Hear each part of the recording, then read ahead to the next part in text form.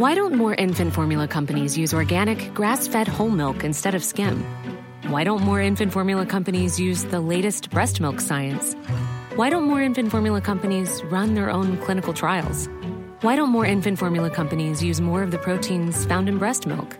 Why don't more infant formula companies have their own factories instead of outsourcing their manufacturing? We wondered the same thing. So we made ByHeart, a better formula for formula. Learn more at byheart.com. Burrow's furniture is built for the way you live. From ensuring easy assembly and disassembly to honoring highly requested new colors for their award-winning seating, they always have their customers in mind. Their modular seating is made out of durable materials to last and grow with you.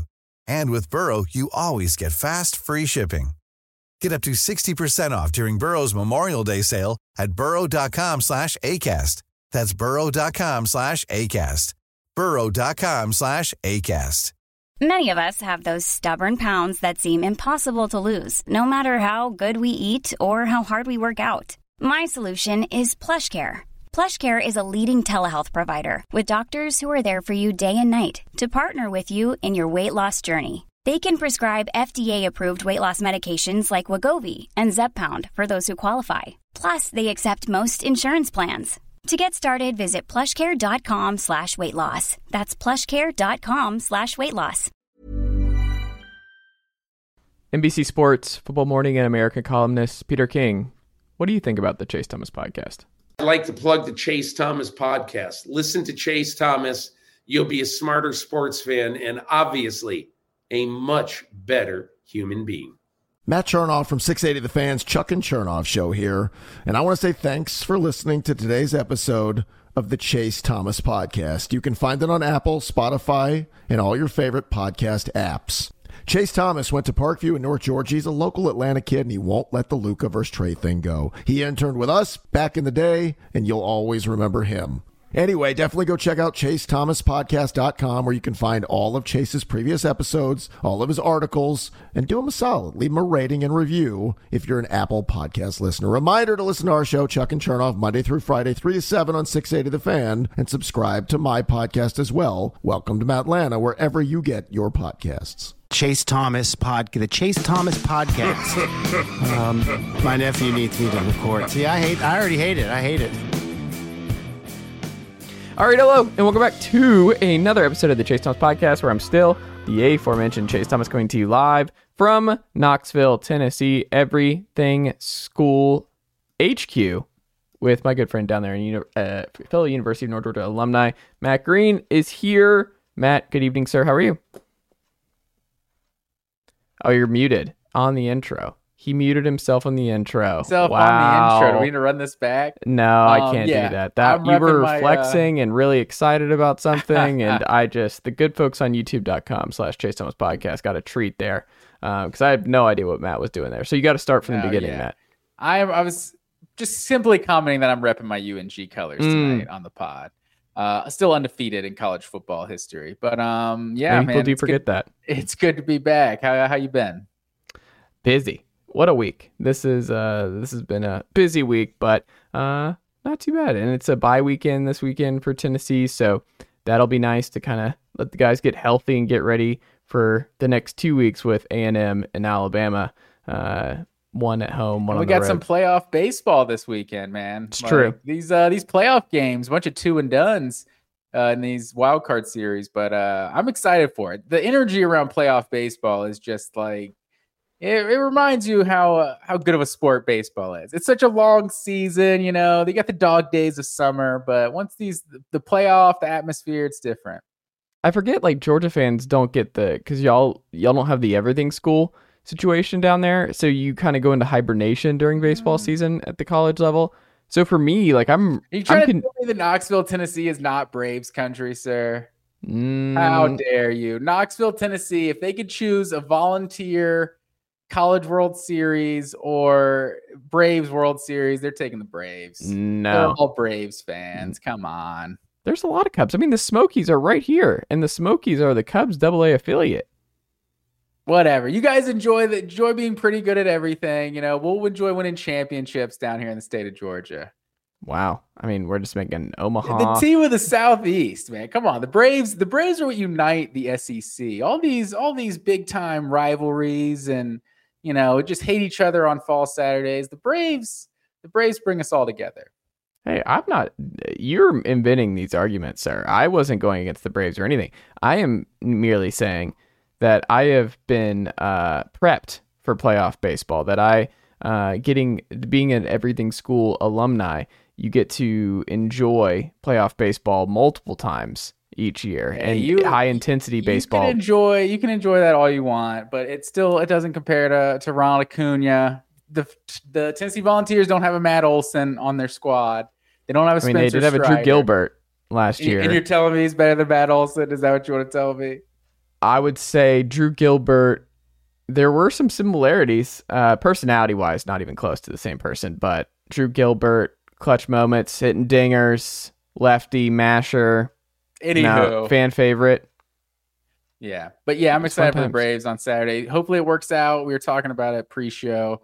Hopefully we get that 4:30 first pitch, and then it can work out if that Braves at 7:00. But it is unfortunate because I wish we could just avoid Saturdays in general for Braves games. But having to compete with A&M, Alabama, that 3:30 slot, and then also watching the Braves, this is what we got to do when you get a big time championship squad. That's right. Matt Green, our week 5. Is it week 5 already? Are we in week 5? No, we're in week 6. Week 6. That's right. Week 6. I said that out loud and I was like, no, it's week 6, man. We are in week 6. The college football season nearly halfway complete because the season just goes fast. I mean, you look at the high school level and most are on fall break here, and you look at it and you're like, oh man, there's like 3 or 4 games left in the regular season for high school. And it's pretty wild to see how quickly football goes, but we say it every year. Make sure to sit down, smell the leaves, drink some coffee, and enjoy it as the fall leaves change and everything else, because it will be gone before you know it. So enjoy this stretch run here over the next 2 months, because hold it tight and it will be gone before you know it. Matt Green. It's always depressing when people are like, because we're always counting down. We're like, 46 days away till college football season. Yeah. And then it's like, I remember someone saying like the week before the season started, it's like 100 days till the season's over, or like 90 days till the season's over. Like, oh wow, I don't want to get that far ahead of myself. Yeah, I agree. Matt Green, before we get into our week 6 pick'em, would you like to refresh the good folks how we are doing at this point in the college football season, and where the standings currently sit going into week 6 here? Yes, sir. So you are currently holding a 1-game lead overall and against the spread. So on the season, you are 41-14 to my 40-15. And against the spread, you are 33-21-1 to my 32-22-1. So we're winning the people some money out here. And Zeus, don't forget about Zeus, 6-1 with his home dog of the week on the season. He's just killing it per usual, just winning the people money. I just don't think, my gut tells me we're going to agree a lot this week, Matt Green. Not to bury the lead here in the show, but a lot of interesting lines this week. And last week, a lot of the better teams won. Didn't have a lot of upsets this past week. And my gut tells me that we're not going to see a lot this week either. We have some big games coming up in the next few weeks, but I think this week is one of those where I don't know if we're going to see some big upsets. Yeah, it felt like a lot of dangerous matchups too last week with ranked teams going on the road, and no one really, like Auburn definitely gave it the best shot to shock the college football world, but no one really. Am I forgetting somebody? Nobody, there was no. I mean, I guess Ole Miss, they were the field rushing game, but what was this? What were they? Were they favored? They weren't favored. LSU was like a 2-point favorite, yeah, I think 3. Yeah. Yeah. So it's like it was right there. Anytime Ole Miss beats LSU, it's like it's gonna feel like an upset. It's like a South Carolina beating Florida or something in 2021. It's like, okay, I know this was a big deal to you guys, but that team wasn't very good. But hey, not to rain on their parade. Ole Miss big time win for sure at home. Matt Green, where are we going first? Let's start on Friday night. I love a big time weekday game. We got Kansas State going on the road at Oklahoma State. Oklahoma State's a 12.5-point home dog in this one. And you know how I feel about a weekday road game for a favored team. How do you see this one going? I'm concerned where you think this is going, because that means we might be on opposite ends here. Matt Green, I don't understand why Kansas State's not ranked. They've been a very good team. They're one of the 25 best teams in the country this year. I don't really understand with the Mizzou loss, because Mizzou's undefeated right now, and that Mizzou loss doesn't look nearly as bad as it looked like in the moment a few weeks back. They're a good team. You know what I think is working against them is the bye week. They've already had the bye week, so it's like when there's some change in the rankings, like they weren't playing last week, but yeah, they definitely feel like a top 25 team. Also, Han, before we get into that, have you heard all the LSU hatred this week for being like in the top 25? Like, can't put 3 and 2 teams in the top 25. They've lost 40% of their games. That's a stat I've heard. I don't know how many people say, how can you be a top 25 team when you've lost 40% of your games? Like, these teams don't play the same schedules. Like, we all know this. Like, LSU is a top 25 team. I'm sorry. Like, if Kansas State had played Florida State and Ole Miss to this point, they could easily have 2 losses. A lot of teams could have 2 losses. So I don't know. That's one little grind my gears, I guess. I've just heard so many people talking about LSU this week and not being ranked. Like, the Josh Pate, I'll steal it for a quote from Josh Pate. It's like, you're not what your record says you are in college football. It's not that simple. Like, it's so many different strengths of schedules and everything. So yeah, that was my whole thing. I'll give back to you. Let's talk Kansas State, Oklahoma State. Well, I think the gripe there is you're projecting LSU as a top 25 team, that they have top 5 talent, that if they do play a easier schedule, they're clearly in the top 25. I think that's more of the annoyance from fans who are complaining about LSU still being in the top 25 to me, which I think actually is a fair comparison. We've talked about on this show over the years, is that like, you play the games for a reason. The games have to matter and the results have to matter. So penalizing them, also, it doesn't matter. Like, who cares if LSU, you take them out of the top 25 this week? They can easily earn their way back in very soon. They're LSU. They'll find a way back. If they're really good, guess what? They'll win a couple in a row, and then suddenly they're 6-2 and they're in the top 10 again. So I think part of the issue there is like, hey, when they actually do lose a couple games early, when some of these teams do actually fumble and lose games on their actual schedule, maybe hit them a little bit, because guess what? It doesn't matter. Like, why are you holding up? Like, I understand the argument that their schedule is different, but 2 losses is 2 losses, and the games have to matter. The results, I should say, have to matter at some point. So they've lost 2 games, and there are some better teams that have only lost 1 game, and they might be worse on paper, and we wouldn't pick them to beat LSU.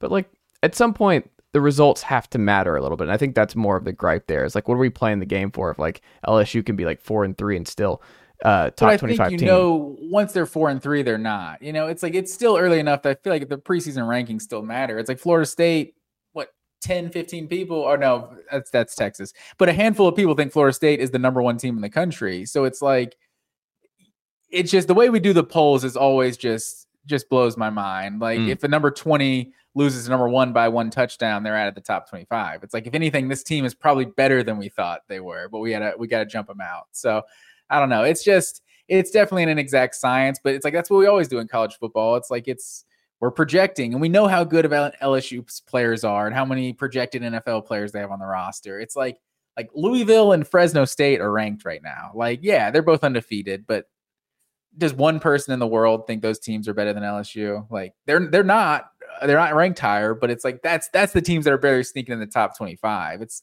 Maryland, Kansas State being held out, but A&M, I guess, is one that I'm kind of surprised isn't ranked right now. But I don't know. It's like you said, at the end of the day, it really doesn't matter 5 weeks into the season. No. Back to Kansas State, though, and they should be ranked. That was a nice way of saying, Kansas State, I got your back. You should be ranked, and LSU should not. Oklahoma State is 102nd in total offense this year. The Mike Gundy offense is really broken. Alan Bowman's been the QB a little bit. They've played some musical chairs there. It's kind of baffling to see Oklahoma State in this level of disarray. It's like you don't know if you're watching Oklahoma State or Iowa State. And Iowa State also just beat the Cowboys. Not great all across the board. They've lost to Iowa State and South Alabama in succession. South Alabama was 33-7 at home. That's just an all-time bad loss. Not even close against a G5 opponent.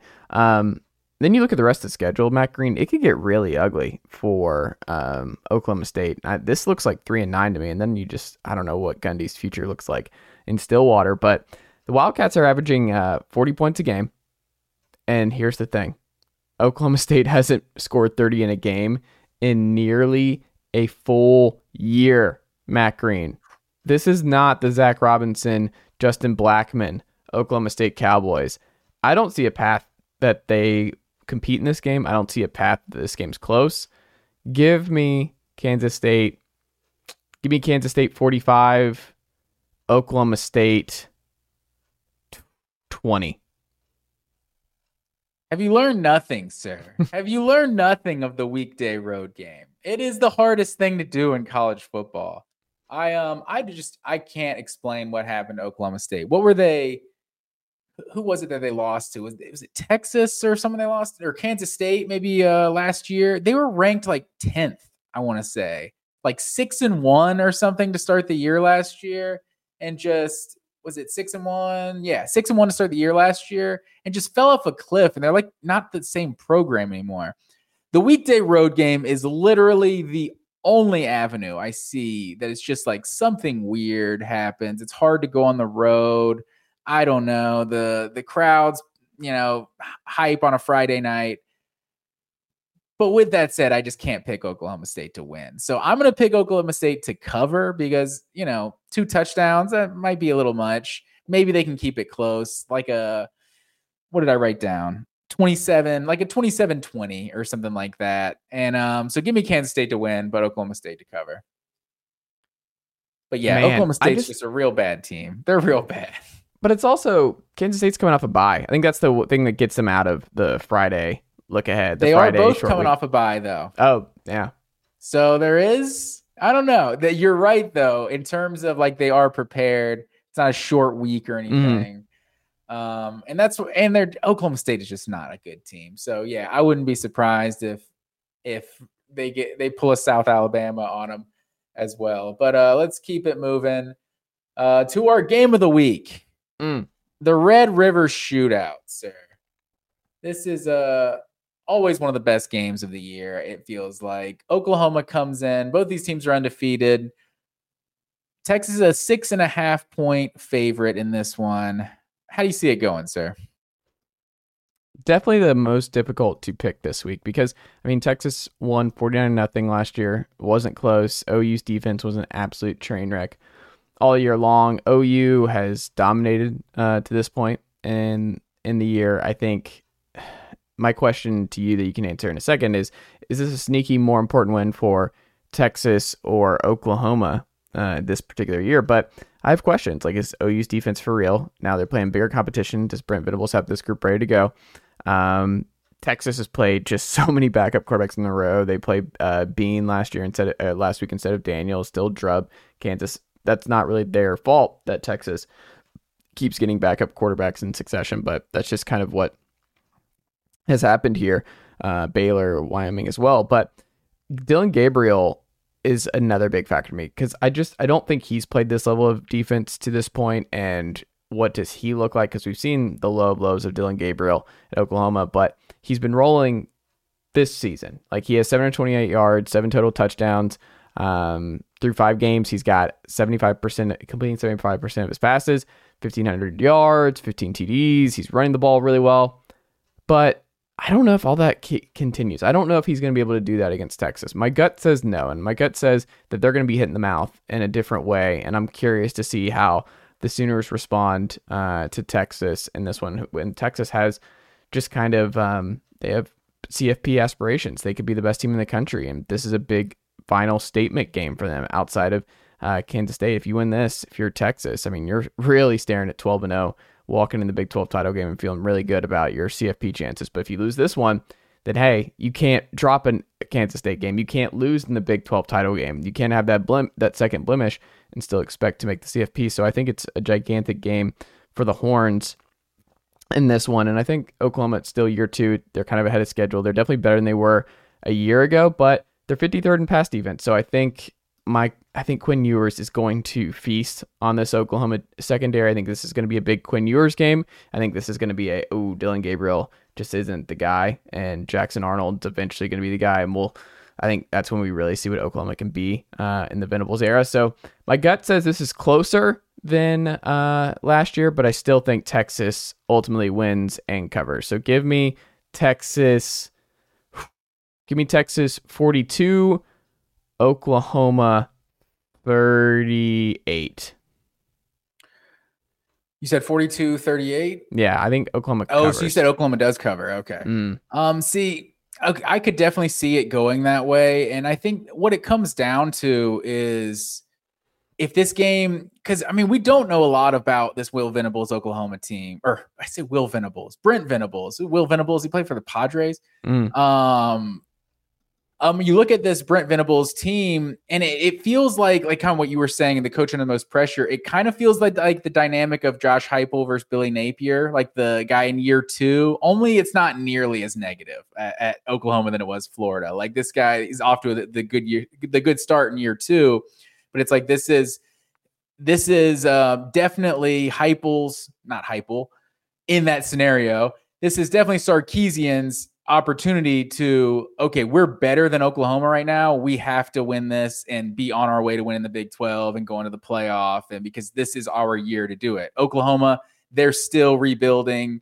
It's year 2 and it's nice, but Texas has to win this game. Like I think Sarkisian, that's because Sarkisian is that coach that's under a different kind of pressure than other guys. It's not hot seat pressure, but he is under that pressure to like, okay, is this the year you become a national title contender? And they look like maybe the best team in college football right now. So I just think depending on how this game is played, this Oklahoma defense is improved, but how improved are they? If they're able to get Texas in this ground and pound slugfest, like I feel like that advantage goes to Texas because Jonathan Brooks is averaging over 100 yards a game this year.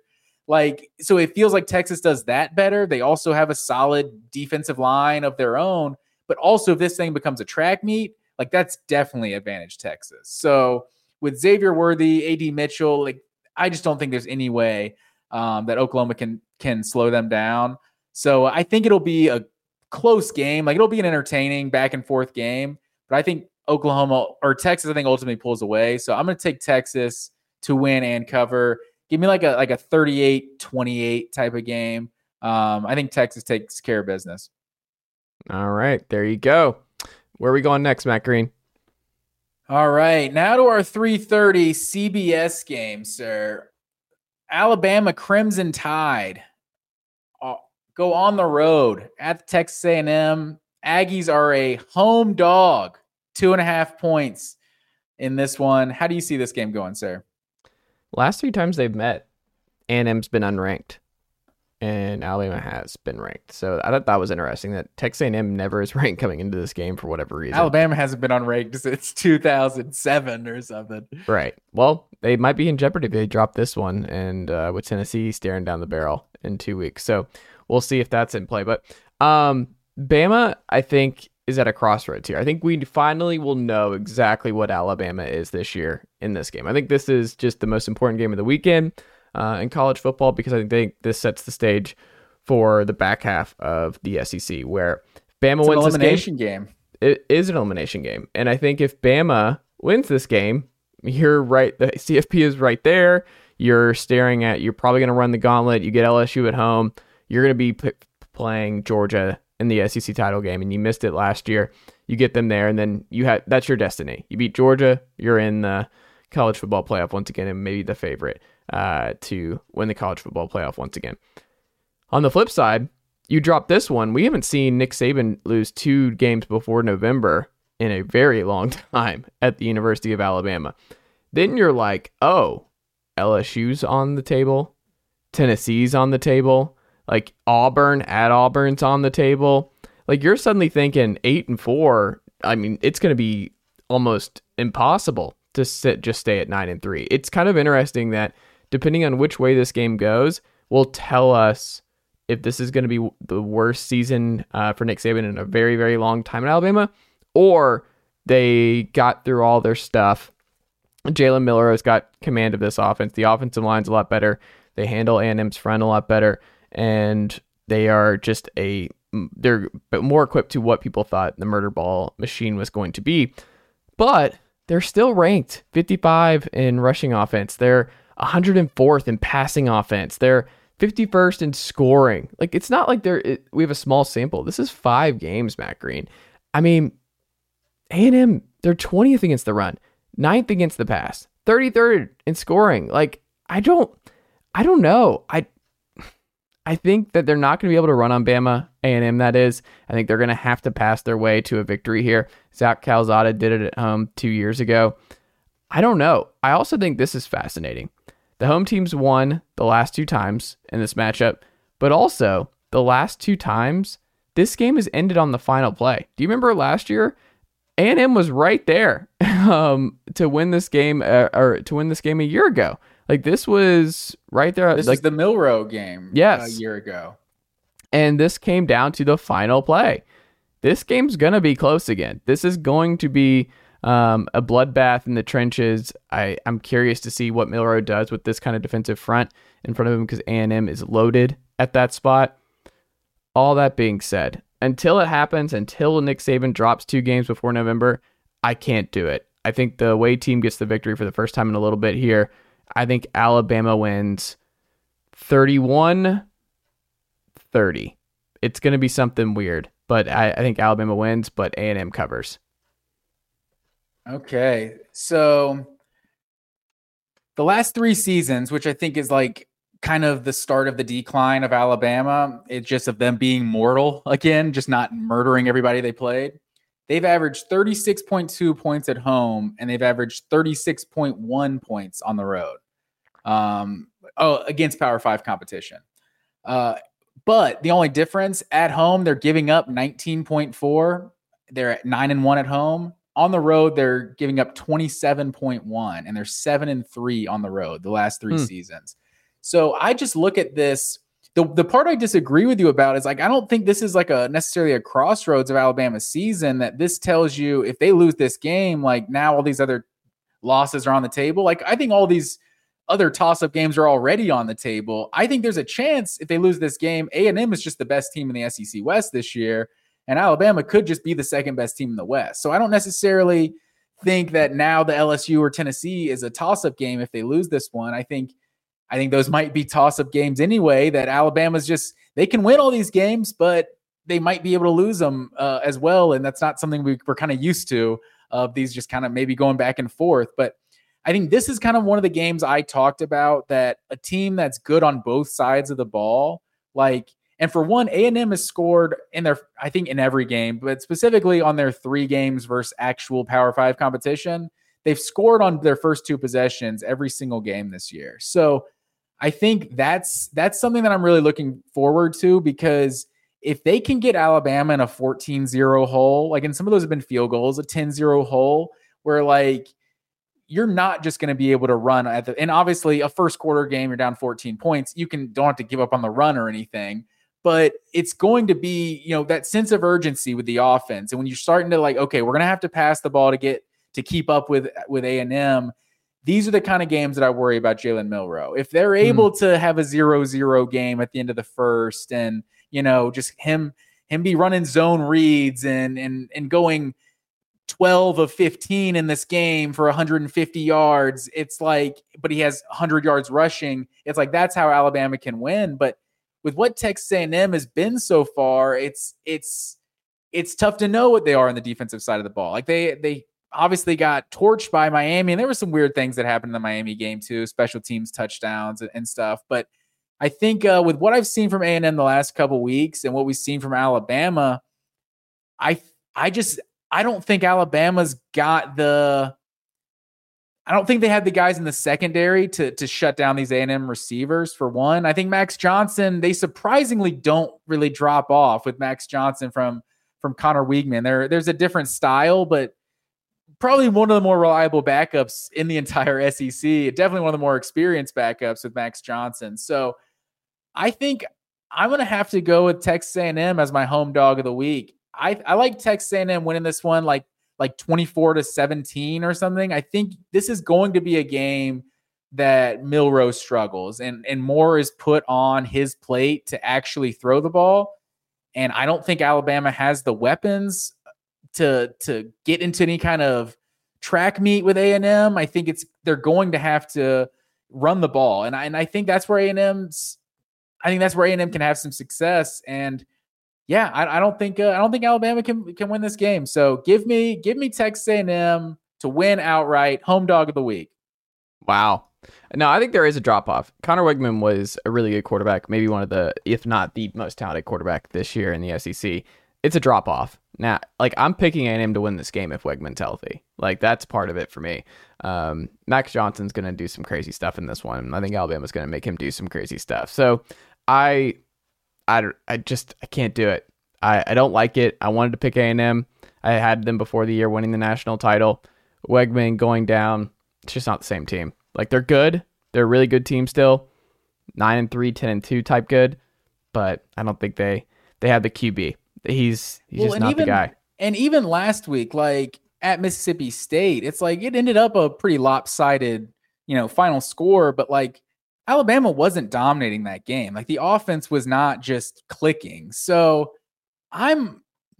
this atmosphere at Texas A&M is a whole nother beast than this Cowbells at Mississippi State. Like you saw what Zach Calzada could rise to against a better Alabama team. That was a better Alabama team in 2021 and a worse Texas A&M team, and they were able to beat them. So I think Bobby Petrino is going to have something dialed up for this Alabama secondary. I think they're going to get the job done.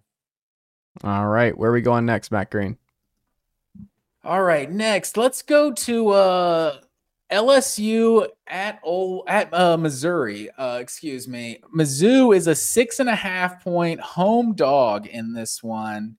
And did your boy try to tell you about Brady Cook this offseason? No one else wanted to hear it. I told you, hey, this Missouri guy, he might be all right. I wasn't very bullish on him, but I felt like I respected that he's a solid player. But Missouri comes in this one 5-0. LSU, obviously, like we talked about, 3-2. How do you see this one? How do you see this one going? Mizzou, this is a big game for Mizzou. 6.5, that's a lot of respect for LSU coming in there. I think between Mizzou and Kentucky, I've talked about this in the show. I'm a bigger believer in Mizzou this year than Kentucky. We'll see how that ultimately plays out. But they had 532 yards of offense last week against Vanderbilt. They had 300. They only gave up 300 yards to Vanderbilt. And the Vanderbilt offense is a little bit peskier than you might think with Seals or Swan, depending who's under center. But that offense making some strides. The defense has been weirdly really bad under Clark-Lee this year. But Missouri leads the nation in opponent-adjusted pressure rate, Matt Green. Like, Tennessee gets to the quarterback, but Mizzou does too. And Mizzou is going to give Jalen Daniels problems. We know Jalen Daniels is not fearful of crazy contact with defenders in the sport, so he's probably going to take some bad shots in this one because it seems like he just can't help himself. Is this the week he gets knocked out because he keeps taking crazy shots running the ball? Because Jalen Daniels is one of the best players with the ball in his hands. Thin frame. He's going to get hit. Like, Missouri is going to get home. They are going to get pressure on Jaden Daniels in this game. And I'm curious, like, week to week, I'm just like, if he goes down, what happens? Is Nussmeier going to be able to keep this season afloat for the Tigers? I also think you mentioned Brady Cook. Him and Jaden Daniels, this is a top 3 quarterback matchup in the sport. So a lot of people, like, if you want to see the best of the best in terms of quarterback play in the conference top 3 what? At quarterback. They're in the country? No, in the SEC. Okay. Yeah, no, they're in the top 3. It's Brady Cook, Jaden Daniels, and Spencer Rattler. That's been the top 3 quarterbacks to this point in the year.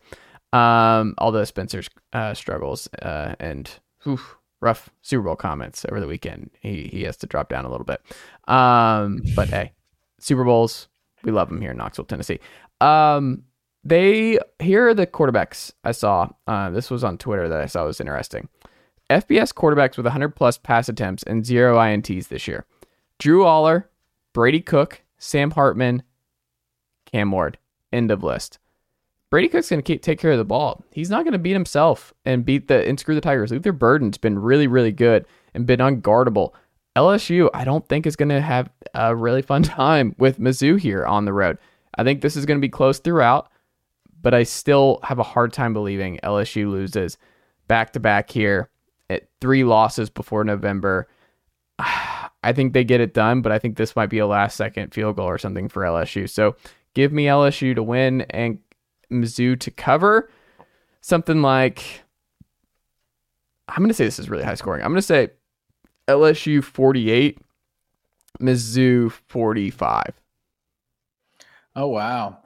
That is not really how I see this game going, to be honest. I think as good as Missouri's been through these first few games, like that Vanderbilt game was like a close game into the fourth quarter, like a 10-point game in the fourth quarter, like beat Memphis by a touchdown, like beat MTSU by 4, like Kansas State, they needed a 60-yarder to beat them at the end. So like, obviously Kansas State's a good win, their best win of the season, but I'm not really buying the Missouri hype. I think as much as I was trying to hype up Brady Cook, I think he's been solid this year. Luther Burden has been, looking like the superstar he was supposed to be coming out of high school.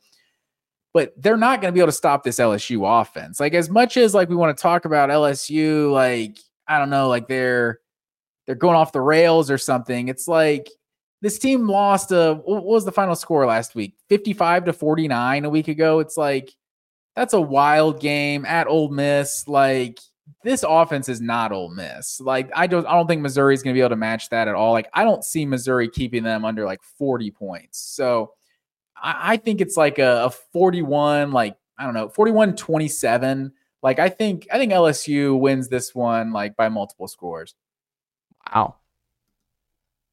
Although I'll be surprised. Missouri did win during the pandemic at Mizzou last time these two teams played. I also just wouldn't be surprised if Mizzou wins this game outright. Like, I'm just going to go ahead and say it. I'm not going to put my name on it, but folks, don't be surprised if Mizzou actually just wins this game. I think Mizzou's just actually good. Kirby Moore's been a great OC hire for Eli Drinkwitz this offseason. Big hire for him, Kellen Moore's brother. It's working. Where are we going next, Matt Green?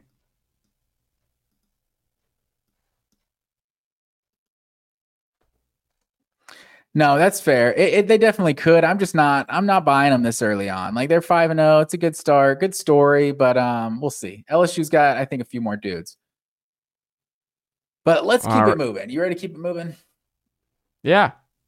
Where are we going? Our primetime ESPN game, keep it in the SEC. Kentucky Wildcats coming to Athens, Georgia. 14.5-point home favorite, the Georgia Bulldogs in this one. What is your? So let me preface it real quick. Georgia's won 13 straight in this series. Kentucky has not scored more than 20 points since 2016 against Georgia. How do you see this game going, Chase? I think Kirby belongs in prison. I think Kirby right? Smart belongs in prison. That's the only way we're going to be able to solve this nonsense that's coming out each and every week. Matt Green, I've been disgusted about some of the comments that have come out over the years. The 7-5, the nobody believed in us. Now we've got everybody in the SEC should be ranked. That was Nolan Smith, and he even said no one ever said that. Here's what we're saying. Every SEC team should be ranked. What are we doing here? Yeah, I don't know what that is. What are we doing? Not true. Just absolute fabrication of what's going on around you. Also, this game is not going to be good. This game is not going to be close. Kentucky blowing up Florida is not a big deal. Utah blew up Florida at home with a backup quarterback to open the year. Florida's not good. We would look at Florida very differently if they don't take care of business in the second quarter against Tennessee. Tennessee doesn't have a meltdown in the swamp. everyone's looking at Florida through a different lens. They're a terrible road team. That's just how they've been under Billy Napier. Kentucky has kept it quote unquote close. Like last year was just a mess in Lexington. It was technically close, but I don't think the game was ever in doubt for Georgia. They're not close. They're just ugly. And that there's a big difference here with Kentucky and Georgia, because Kentucky can only play a certain way. But we're now getting to the point where it's like, oh, this is the year. And I am like the part of like the whole, this is going to be an intriguing game. No, it's not. This is not going to be an intriguing game, Matt Green. I'm happy for you that you're getting a night game. I'm happy for you and Georgia fans that they're going to do this. Maybe you get some black uniforms. Probably not, because I don't think. We don't do that. No. That being said, Devin Leary's been one of the worst quarterbacks in the SEC to this point. He hasn't had to do a lot, but we talked about it on last week's show. Yards per attempt were super low. He didn't do anything worth noting against Florida. It was all Ray Davis on the ground. I don't think Ray Davis is going to be able to do that against Georgia. Devin Leary is going to have to attack Georgia through the air. He is going to have to push the ball vertically. He is going to have to be significantly more accurate than he has been to this point. He has not. Here's the bad combination. He hasn't been accurate, and Kentucky has the highest percentage of drops among Power 5 teams. Barian Brown's not even healthy. The receiving core doesn't look great. This is not going to work. Kentucky hasn't beaten them since what, 2019? 2009. 2009, excuse me. 2009. I was like, when I saw it 19. Yeah, no, that's wrong. 2009. The last time, this was amazing. I saw this on Twitter. The last time the sport has had a first-time national champion was the last time sport, like who's lost as the number one team at home in this capacity was like 1996 when Steve Spurrier was at Florida. An SEC team was number one in the country coming off national championship season. It just doesn't really happen. Like Georgia's number one. They don't lose home games. What is like your, this. Hold on. What's your stat? You're saying reigning national champion losing at home? Yes. SEC team. It was. That hasn't happened since 96. Are you sure about that? In the SEC. Okay. Oh, in the SEC. Okay. Yes. That's a crazy number. And it was Spurrier. So anyway, all that being said, I just don't think this game's close. I think Devin Leary implodes. I think Kentucky is bad in this game. It's one of those, they've played nobody outside of the Florida game. They chalk up a lot of dubs early in the season, make it look a lot more interesting. No, I don't think this is going to be close. I think Carson Beck gets home. He grew a lot in the second half. I think they go to Brock Bowers a lot. I think Georgia torches Kentucky through the air. Florida wasn't able to do that. Graham Mertz completed a lot of passes. He just didn't push the ball down the field against this Kentucky secondary. I think Kentucky's not going to be able to push the ball downfield. I think their receivers are not good. They have a lot of problems there. You're not going to be able to run on Georgia. I think Georgia wins and covers easily. I'm going to say Georgia 45, Kentucky 14 in this one, Matt Green. I don't know if I see that sort of offensive explosion. I think that's what Georgia fans have been kind of waiting for. I think, and it almost feels like the Alabama thing. Like, oh, they're mad now. You're really gonna see. Oh, no. This week, now you're really gonna see Georgia, what they're made of. And there's a chance maybe this team just isn't as good as 2021 and 2022, and this is how this team's gonna win football games. And the defense has been good, not great. The offense has been good, not great. And I do respect Kentucky, but from a Georgia, like on a national scale, like what Mark Stoops has done with Kentucky, like they're night and day. How consistent of a program they are every year, like kind of how far he's increased how far he's raised the floor at Kentucky is just insane. But from a Georgia perspective, like there's really no reason to think Kentucky can beat you. Like there's just on the road at Kentucky, like some of those games have been kind of ugly and Kentucky's been close. But like you've really only seen like the bad teams for Georgia play Kentucky close for the most part. Like Kirby Smart's first year or like the Joe Cox season, it's for the most part, Georgia's been the superior team in this rival or whatever you want to call this series. But like, because 2021 is one year that's talked about like it was close because like they won by like 17, and it's like Kentucky had like an 11-minute drive to score a touchdown with like 30 seconds left. It's like the game was never really close. So the last couple times they've gone to Lexington, Georgia's offense really hasn't done much, but I think in this one, I think Georgia is starting to find what they are offensively, and maybe it's just an average running game to keep teams honest, but the passing game is really where this team's strength is. And obviously Brock Bowers is the best player on this entire team, and you just got to feed this dude. And as he goes, the offense will go. So you look at what Auburn did to Georgia a week ago and how they were able to run the football on them. I just don't think Kentucky can recreate that same type of running attack. It's like just without the quarterback being involved, it's a completely different animal. And like you said, Devin Leary has low key been terrible this year. And like this was supposed to be one of the sneaky games on Georgia's schedule coming in, because Devin Leary had the potential to be like the best quarterback in the SEC with what we've seen at different times in his career. And he has not been that so far. So I ultimately do agree with you that I think Georgia will handle business, because I don't think, like I said, Kentucky hasn't scored more than 20 points on Georgia since 2016. So I think Georgia definitely gets to that 20 number.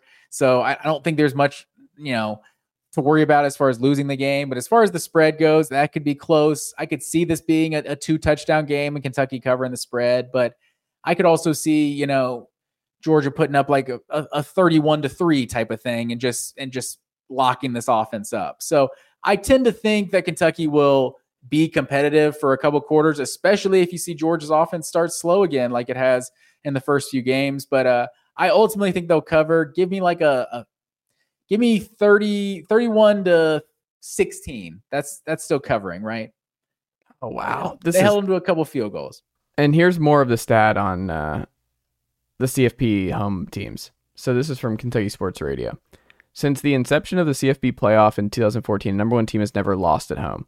Only 4 number one teams have fallen in the regular season in that time, and all of those games were on the road. Number 21, Texas A&M at Alabama, or beating Alabama at home. Notre Dame beat Clemson at home. Auburn beat Alabama at home in 2017, and then Alabama beat Mississippi State at home in 2014. So it's never happened in the CFP era. Wait, you said Mississippi State? Yeah, Mississippi State was number 1 in 2014, remember? Oh, I thought you were talking about the reigning national champion. Well, that's the other part of it. So, okay. Yeah, it just expands more. It's just very rare for guys to go down at home in this era. So yeah, just Kentucky has not been that big of a challenge for Georgia in recent years. So they're a quality program, but yeah, I'm agreeing with you. I think a lot of people are overreacting to the Florida win and kind of what this. And I mean, there's reason to think like you ran all over Florida. Auburn ran all over Georgia. We can run all over Georgia too. Like, yeah, maybe, but I think, yeah, playing at home versus playing on the road, it's a whole different thing. But yeah, maybe they'll bust out the black jerseys, but I'm doubtful. But we'll see. It should be a good one. Hopefully not too good, but hopefully we're experiencing a Braves win and a Georgia win on Saturday night. And let's keep it moving, sir. What do we have with our next game? Maryland is at Ohio State, and the Buckeyes are a 20-point home favorite in this one. I feel like if it was on the road, it might be a sneaky game. Maryland offense has been really good so far this year. But how do you see this one going, sir? I mean, I agree. Last year we saw it. Like, this was a really close game late a year ago, and you had that weird pick interception that Ohio State does with the sack in the end zone that turned into a pick, remember? That was just really weird. That kind of changed the whole game last year. But Talia Tagovailoa has been exceptional this year. The OC change for them has been huge. Mike Locksley's really got a really good staff cooking here. They're one game away from bowl eligibility, and we're not even into the middle of October. So shout out to the Terps for a great start to the year. All that being said, this is my lock of the week in terms of covering. Maryland's covering 20.5 at Ohio State this weekend. Ohio State's made some strides. They get a big win at Notre Dame, but I don't think this is a dominant Ohio State defense yet. I think they're really good. I don't think the combination of where they're at offensively, Marvin Harrison's still banged up. He's going to play, it looks like, but he's banged up. I don't trust Ohio State to just blow out a top 25 team in Maryland, even at home. I think this is going to be closer than people think. I think Ohio State obviously wins this game, but there's some positives about where Ohio State's headed. Their 2023 defense is one of their best pass defense in metrics since their 2019 team that was number 1 in passing yards allowed per game. So they're right there. The Ohio State passing defense is really good. It's part of the reason I like their matchup against Penn State more than I like their matchup against Michigan at the end of the year. But I mean, Taulia has been really good. He torched Indiana, who's been really bad, and they just fired their OC, Walt Bell, this past week. Doesn't look good for Tom Allen, excuse me. And he had 352 passing yards, 6 total TDs. He actually leads the Big Ten in passing yards and passing touchdowns. So he's been electric. We've focused so much on J.J. McCarthy, Kyle McCord, Drew Aller, that you just forget that Taulia has been exceptional through 5 weeks at Maryland. So I think Maryland ultimately loses this game, but I do think they cover. So give me the Buckeyes. Let me get Buckeyes 28, Maryland 20. Yeah, I think I'm kind of seeing this game similar. I'm not sure how good Ohio State is offensively yet. Like, they've only played 2 games versus Power 5 competition, and both of those have been on the road. So like, you've seen them put up 50 and 60 against, Youngstown, or I guess they only put up 35 against Youngstown State, but 63 against Western Kentucky. So like, I tend to think Ohio State, I am kind of leaning into that. I think this defense is really good. I think this could be one of the best defenses in college football this year, but I'm not sure the offense is there. But they still have the weapons that, like, they're always going to be dangerous. But I'm with you. I like, ultimately Ohio State wins this game, but I think Maryland keeps it close. So I'm thinking like 31, 21. Ohio State wins this one. But right, Maryland, like you said, Maryland covers. Where are we going next? Keeping this one moving. The Washington State Cougars going to the Rose Bowl at UCLA. UCLA is actually favored in this one by 3.5 points. How do you see this one going? First big win of the year for UCLA. This is where the magic stops for the Cougs, unfortunately. I think they've had a great start to the year, obviously, but UCLA has been sneaky good in a lot of key areas. Ben Arbuckle, youngest OC in the Power 5 at 27 years old, doing a great job for the Cougs. But the last time UCLA and Washington State played, they came back and won 67-63. Obviously, that was when Mike Leach was there. They had a 29-point fourth quarter. I think they were down like something crazy, 30+ in that game. But Arbuckle, man, like, he has been electric at Washington State. And I think they've had a different OC each of the first 3 years with Deckert taking over. But they're 5th in the nation in total offense, 532 yards a game. That's great. They pass really high, 405 yards. But here's the biggest part of this. I think Cam Ward, who's been electric, he doesn't turn the ball over. As we talked about at the beginning of the show, he's in that group of 100+ pass attempts and no picks. The problem is I think they're going to put up a lot of yards on UCLA, but I trust UCLA's defense not to break here. I think this UCLA defense is legit. They have only allowed 1 touchdown in each of their first 4 games here. UCLA's defense is actually sneaky good. Their offense is built to run the ball and play ball control. They're right there with Utah, and we saw that went. Dante Moore is obviously electric, and he has made big strides of late.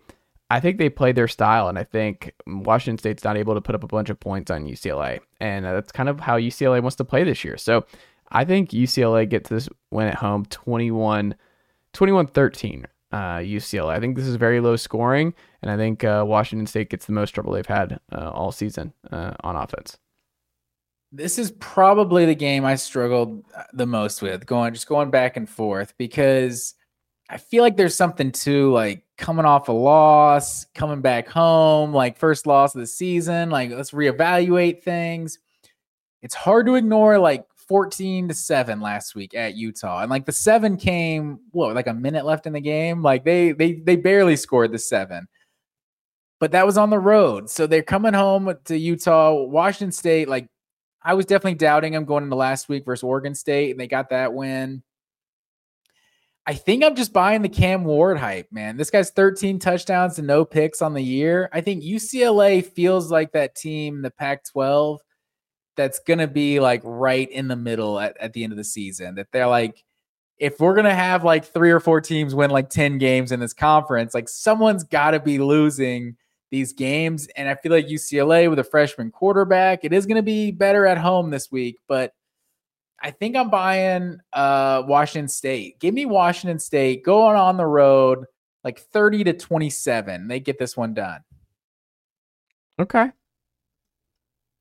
Where are we going next? We've had some good disagreements so far. This will be an interesting what this does to the standings. Let's keep it moving down to the ACC. We got Syracuse Orange and the North Carolina Tar Heels in this one. North Carolina comes in as a 8-point favorite at home. How do you see this one going, sir? I think this is like the classic one. If it's in the Carrier Dome, then I'm probably going Syracuse. But on the road at UNC, no chance. I'm going UNC at home to win and cover. Drake May's been great all year long, just kind of quiet. And UNC's just hanging around. UNC people have forgotten about. They beat South Carolina to open the year. They struggle with App State. But they're going to be in the ACC title game. And I think they're going to give Florida State all they can handle in the ACC title game. And I would not be surprised if they could beat Florida State. They have the better quarterback, and they've been more complete all across the board. I think we can have a Jordan Travis conversation later. But North Carolina, second in the country on third down conversions. I think that's going to be huge. They're better in so many different ways. Like, they're in the top 50 in sacks and passing efficiency on defense, red zone defense, first down defense. Like, they've improved. Like, we've made a lot of Gene Chizik jokes over the years, but the defense is not elite, but it's also not a disaster that's been the last couple of years in the Mac Brown era. I think they're more balanced than we've seen in the last couple of years. I wish you had Trez Walker with Drake May in this group this year, but I think they keep rolling. I don't think this is where UNC goes down. I think they're on their way to 10-2, 11-1 type regular season. So give me the Tar Heels to win and cover. Give me UNC, but I do think Syracuse's defense is legit, and I think they're going to give UNC some problems, but at home, give me UNC 35, Syracuse 20. Give me Syracuse 20. Yeah, I mean, this Syracuse defense has definitely improved. But you look at this Clemson offense is nothing really to be necessarily impressed by. I think North Carolina's offense is significantly more dangerous than Clemson's offense. And that team was able to beat Syracuse 31-14 a week ago. So that was also at home. So I don't see this team going on the road. Like we said, that at Pittsburgh, that felt like a dangerous spot for kind of an unpredictable North Carolina team. But the fact they were able to take care of business in that one, I agree. I think they handle Syracuse pretty easily, as easy as North Carolina can, because I feel like every game is interesting with them. But give me North Carolina, 34-21. Okay. So we agree on that one. And North Carolina is the last of the Blue Bloods of basketball, I think, to be standing. Keeping it moving. This is a dangerous one. Notre Dame Fighting Irish going on the road at Louisville, and the Cardinals are a 6.5-point home dog. How do you see this one going? Interesting. This is sneaky important for Louisville for Notre Dame, excuse me. They cannot look ahead to USC. That's right around the corner. You get that at home. Your season's still right in front of you. I think the CFP is still actually within reach. People have kind of penciled them out with the Ohio State loss, but I think they're going to hang around. They don't play in a conference title game. Notre Dame getting USC at home and the rest, they can go into Clemson and win that game based on what we've seen there. So it makes it significantly harder to avoid that second loss, but I think they're going to be right there. And their strength of schedule is actually really strong. And that's the other part of it. It's you look at the schedule at the end of the year, you're like, man, Notre Dame actually went through the woodshed here to get to where they are. So I think they're rolling with their tight ends, as we talked about in the recap show. Audric Estime has been great on the backfield. I think they're going to be able to control Louisville more than Louisville's had to this point. Jack Plummer's been sneaky great for Louisville, so him reuniting with Jeff Brom was huge. But Louisville's 34th in run defense in the country, and I think that's going to ultimately really hurt them in this one. Is that I think Notre Dame's going to be able to keep the ball, keep Louisville's offense off the field, kind of dominate possessions in that way. And look, I mean, the biggest thing for Notre Dame, this is the best offense they've faced to this point. Like Louisville's 15th in passing offense in the country right now. And I'm curious to see what Notre Dame does in the secondary because they haven't been tested in this way to this year. So I'm curious to see how that goes. It's at Louisville. It'll be raucous environment, but I don't see Notre Dame losing here. So I think Louisville gets their first loss on the year with Notre Dame coming to town. But I think it's close. I think this is going to be a really close one. Maybe comes down to the wire again. I think Louisville covers. So give me Notre Dame 34, Louisville 31. This is one I kind of struggled with too. It's just because it's such a weird position that this game's coming in. Like Notre Dame's, coming off of Ohio State and Duke, like two games just came down to the final snap basically. And then they got USC next week. They just got this at Louisville just sandwiched right in the middle. It feels like a dangerous trap game, but I don't feel like it is a trap game because Louisville's kind of got some momentum coming to this game as well. But I feel like everyone was picking Louisville preseason to be like a dark horse team, but only because of the schedule, not because they actually thought Louisville was good. I'm kind of leaning more towards Louisville's not actually that good of a team, and I don't. Are they as good as Duke? With Riley Leonard, assuming he comes back and is healthy, I think Duke's a better team than Louisville. So, I think Sam Hartman gives Notre Dame just a certain floor, and I think if with a more inexperienced quarterback, I think the third game of this kind of 4-game gauntlet they have here in the middle of the season might be too much, but obviously they lost to Ohio State in one of those games. But I think Sam Hartman allows this team to kind of just stay steady and perform to their ability. So give me Notre Dame to win this one and cover. Not easy, like a 24-17 type of game, but this team put up 13 points, Louisville, against NC State a week ago, and NC State does not look very good at all. So it's different when you're at home or on the road versus at home, but I like Notre Dame to win and cover in this one. So you said Louisville to cover though, right? I did. Okay. Let me get that for our records. And let's keep it moving. What's our next game here, sir? Texas Tech going on the road at Baylor.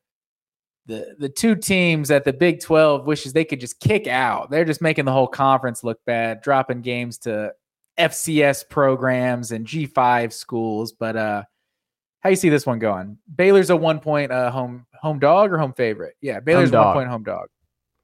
This is my home dog of the week, Matt Green. Baylor's going to win this game outright. I think Texas Tech's kind of having the season from hell. Taylor Shook is gone for the year, I believe, and then Blake Shapen comes back in here, and he had a great game against UCF, especially late. So I think Baylor maybe saved Dave Aranda's job last week, and Blake Shapen being back has actually been a really big turnaround. Obviously, people are going to remember the Timmy McClain crazy 4th down conversion, but Baylor still ended up winning this game. He went 21 of 34, 293 TD, ran for one. I think Blake Shapen gets this group back on track. I think Baylor takes care of business at home and wins outright. Give me Baylor 38, Texas Tech 31 in this one. Yeah, this is a tough one for me. Just going Texas Tech is not they've definitely been underwhelming. Both these teams coming in at 2-3. I feel like when in doubt, I gotta just side with the home team. At least Baylor's lost to some good teams other than Texas State. They've lost it. No disrespect. I don't know what Texas State's doing at their level. They could be the number 1 team in the country at FCS for all I know. But they losing to Utah and Texas, I'm not really gonna hold that against them. Texas Tech's over here. losing games to West Virginia. They did lose to Oregon as well, but at West Virginia, I guess I can't hate on that. We know how dangerous a place that is to play. But Also, these West two Virginia's teams, sneaky good.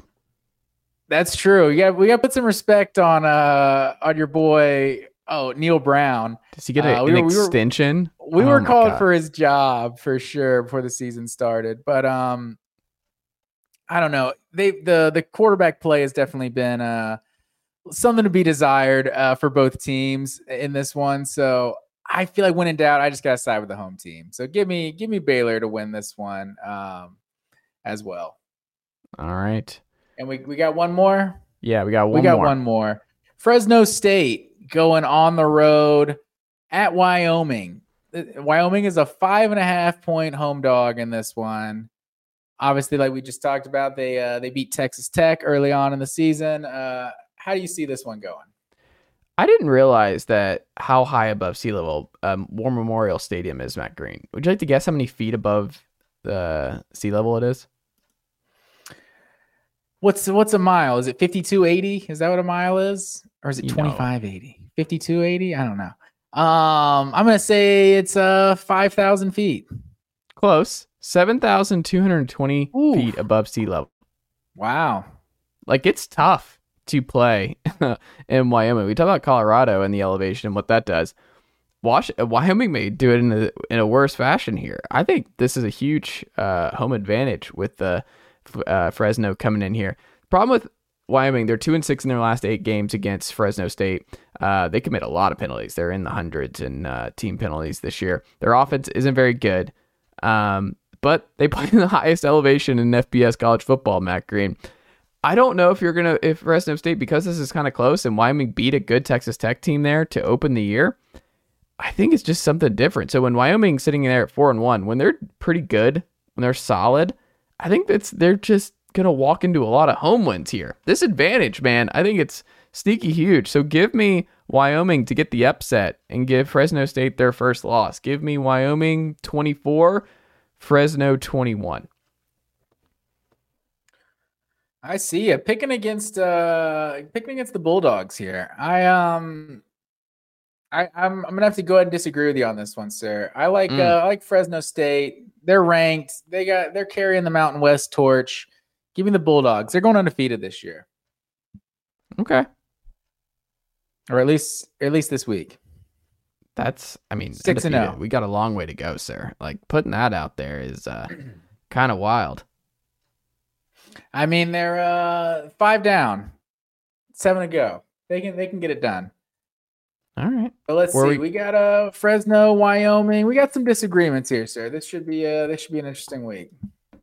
This is gonna be fun. Still some good games, some big ones, especially OU Texas and Bama Texas A&M and Braves playoffs. And then if we'll watch the second half. Hopefully it's a close game with Kentucky Georgia when the wife and I get back from date night. I might be like, all right, let's just see if they're making use of our time. But it's gonna be weird. No Tennessee football. And a quick story. I wrote this note and I forgot to say it while I figured we were even talking about. Was it the LSU Missouri game?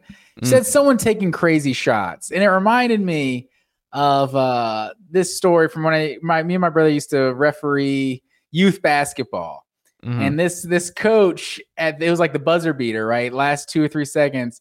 It's like when they're like still on the floor with the kids. Like this is probably like 5, 6U or something. Like it was very small kids. And this coach, he's like right up behind the kid dribbling. He's like, crazy shot time. It's crazy shot time.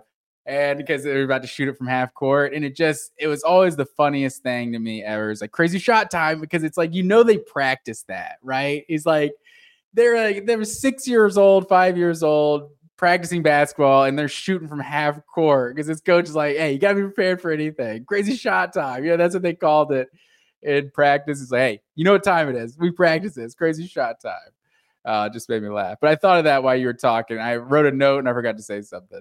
Crazy shot time. That's funny. So I think it every time where someone's shooting a buzzer beater, hey, it's crazy shot time. That's funny. Matt Green, always a pleasure. And I'll talk to you in a couple days. Yes, sir. This is Ben Ingram, radio voice of the Atlanta Braves, and I'm here to tell you that you've reached the end of today's episode of the Chase Thomas Podcast. As a friend of the podcast, I'd like to say thank you for listening to today's episode and hope you return for the next one. To show your support for the program, tell a friend or coworker or even a family member about the program. And if you're an Apple Podcast listener, leave the show a rating and a review. It goes a long way. That'll do it for me. But don't forget to listen to myself and the rest of the team at 680 The Fan and the Braves Radio Network this season. Go Braves! Chase, I think I'm going to hear more about you. I really do. I think you've got a way about you that you're interviewing, your pleasantness, you're smart. So I think I'm going to hear big things about you.